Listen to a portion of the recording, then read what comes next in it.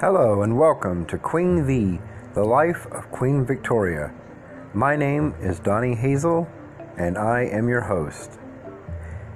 If you wish to support this podcast, there will be a link provided for you in the show details, and it will be very much appreciated as it goes to help support the cost of maintaining the podcast and our website.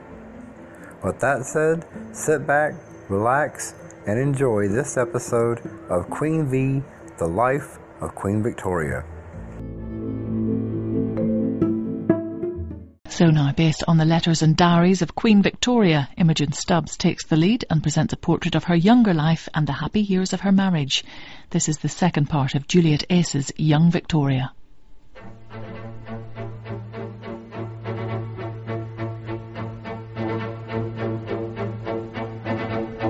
Rumours abound.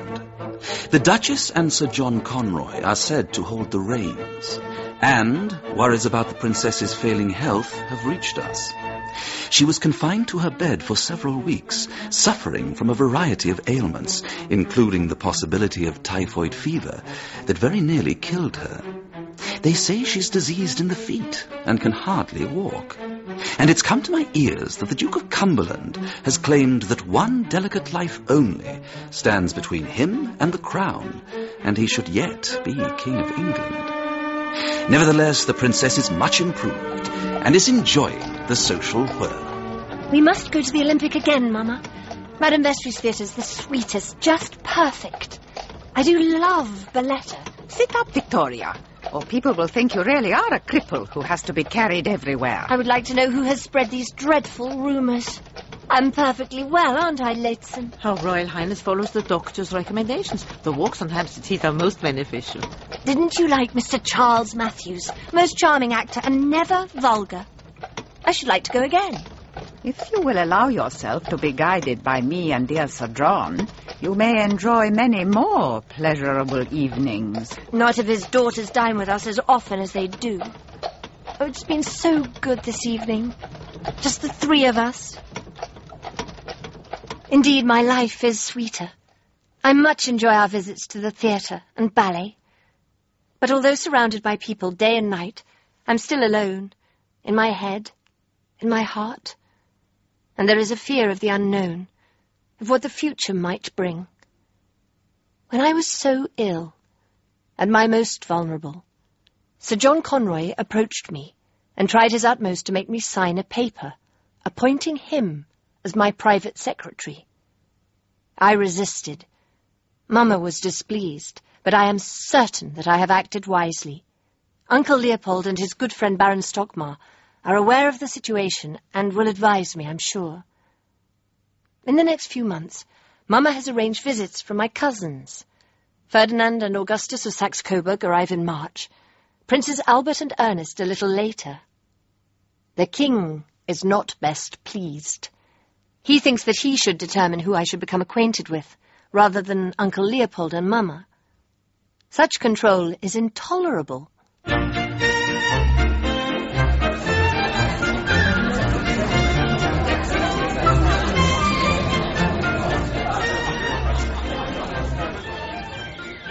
Only one more day, Lehzen, and they leave us. You will miss them, madam. Ferdinand and Augustus are the dearest of cousins. They will return one day. Oh, no.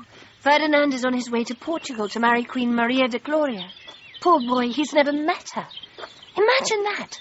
I wouldn't countenance such a thing. That is because your Royal Highness has the freedom to choose.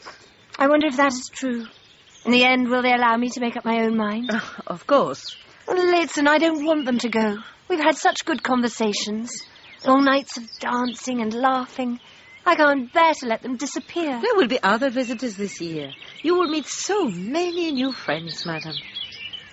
The king is still disquieted by visits from Mama and Uncle Leopold's relations.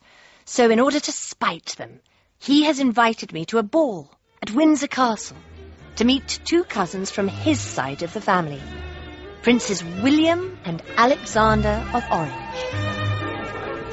Sit down, child.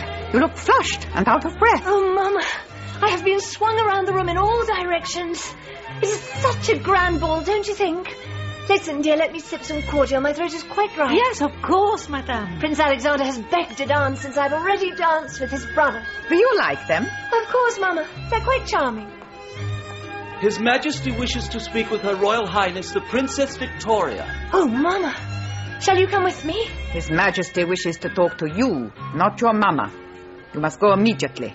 Be prudent in your responses. Yes, Mama. I trust you have followed my instructions, Baroness. The princess must show due respect, but not too much approval. Her Royal Highness is well versed, and her posture is much improved. Stand close by.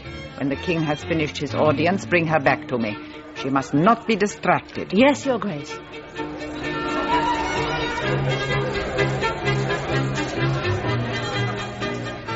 Quite splendid, young men. A credit to the Prince of Orange. Indeed, Your Majesty. It has been a pleasure to meet them at last. And I am sure the pleasure is reciprocated. You are growing into a fine girl, Victoria. Despite your name, I was never fond of Victoria, but it suits you better than I would have thought. You will steal a young man's heart and be victorious. Your Majesty is teasing me. A girl should be teased. So, which of the two takes your fancy? Alexander or William? I cannot judge, sir, on such short acquaintance. Well answered, child. We must ensure that we have the opportunity to get to know you better. Your mother and that Conroy fellow have hidden you away for too long. Dear Uncle Leopold, the Netherlander boys are both very plain and have a mixture of Kalmuk and Dutch in their faces. Moreover, they look heavy, dull, and frightened, and are not at all prepossessing. So much for the oranges, dear uncle. My priorities lie closer to home. I want to know how people less fortunate than ourselves survive. Don't open it more. We don't want you to get wet, child. But just imagine, Mama, having to live in such conditions no matter how inclement the weather. Gypsies choose their way of life. Quite right. So why aren't they allowed to live in peace without interference? Because they are different. No, Mama, they are not. I wish more than anything that we could do something for their spiritual and mental welfare. Give them houses, I suppose. Make it possible for them to go to school. Stop them being blamed for every little thing that goes wrong. Any crime. Perhaps, madam, there should be more institutions built, like the Victoria Asylum for Girls. Yes, but we have to understand that gypsies have a certain way of life, and we should respect that. No doubt you will discuss this with Uncle Leopold. Close the window, Baroness. And of course I did write to Uncle Leopold. He thinks it is right for me to be concerned. I love him so very, very much. He is indeed il mio secondo padre, or rather solo padre, for he is indeed like my real father, as I have none. On his last visit, he warned me about the people around me. I know who he means. It makes me so unhappy that I cannot trust anyone wholeheartedly. I have decided that singing lessons would be beneficial and help to keep my spirits up. And there is something further to look forward to, the forthcoming visit from my cousins Ernest and Albert. La, la, la, la, la, la, la, la. Please excuse the interruption, Your Royal Highness, but the princess have arrived. Already? Oh, Letson. Oh, how exciting. Please excuse me, Signor Lablache. I must greet my cousins. No, I must be composed and perfectly serious. Am I flushed, Letson? Is my hair in order? Madame looks perfectly well. You can just see them. Near the carriage. Where? I wonder which is Ernest and which is Albert. Ernest is as tall as Ferdinand and Augustus. He has dark hair and fine dark eyes and intelligent expression in his countenance, and has a very good figure. Albert, who is just as tall as Ernest but stouter, is extremely handsome. His hair is about the same colour as mine. His eyes are large and blue, and he has a beautiful nose and a very sweet mouth with fine teeth. But the charm of his countenance of expression, which is most delightful, c'est la foi full of goodness and sweetness, and very clever and intelligent. Ernest will be 18 years old on the 21st of June, and Albert 17 on the 26th of August.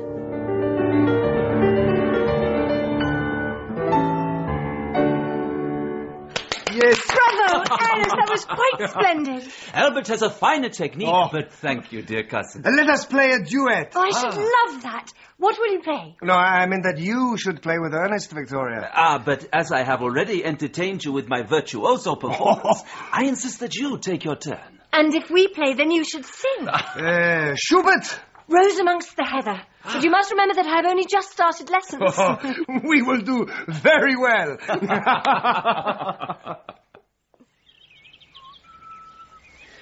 If you brought your chair out here, you'd see the whole of the horse chestnut. Oh, I like it here, with the branches framing the whole scene.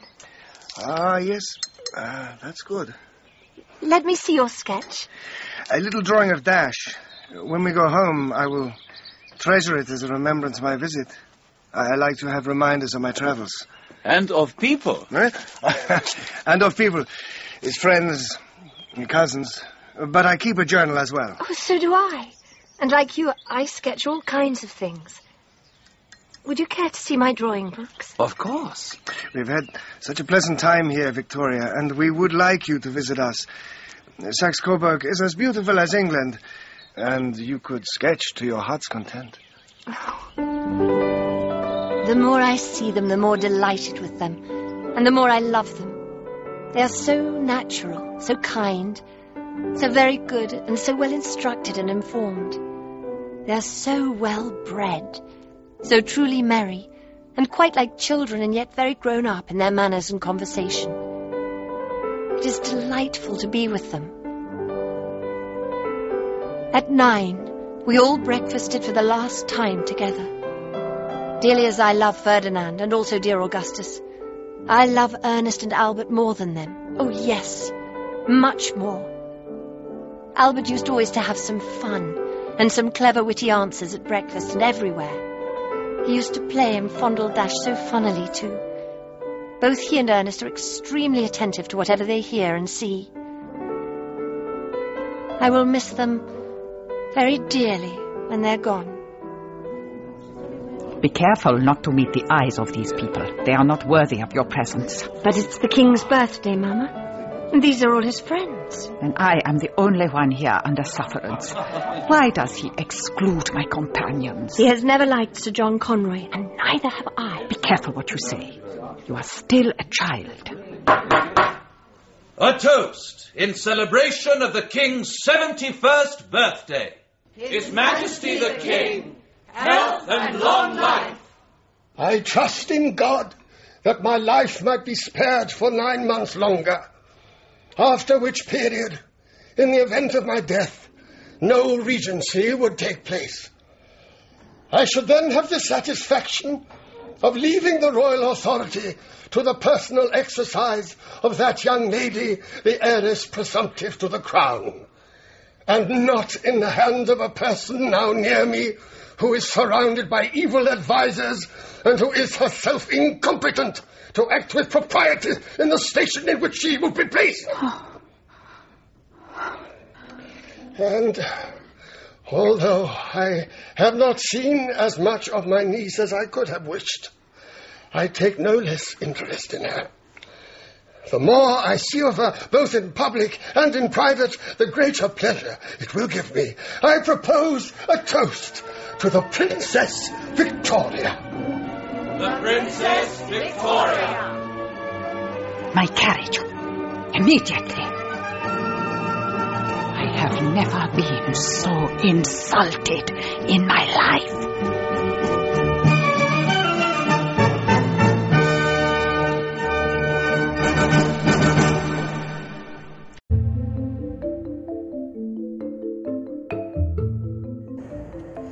Thank you for listening to this episode of Queen Bee, The Life of Queen Victoria. Remember, if you would like to support this podcast, you can look in the show description notes to find a link. Thank you, and have a great day.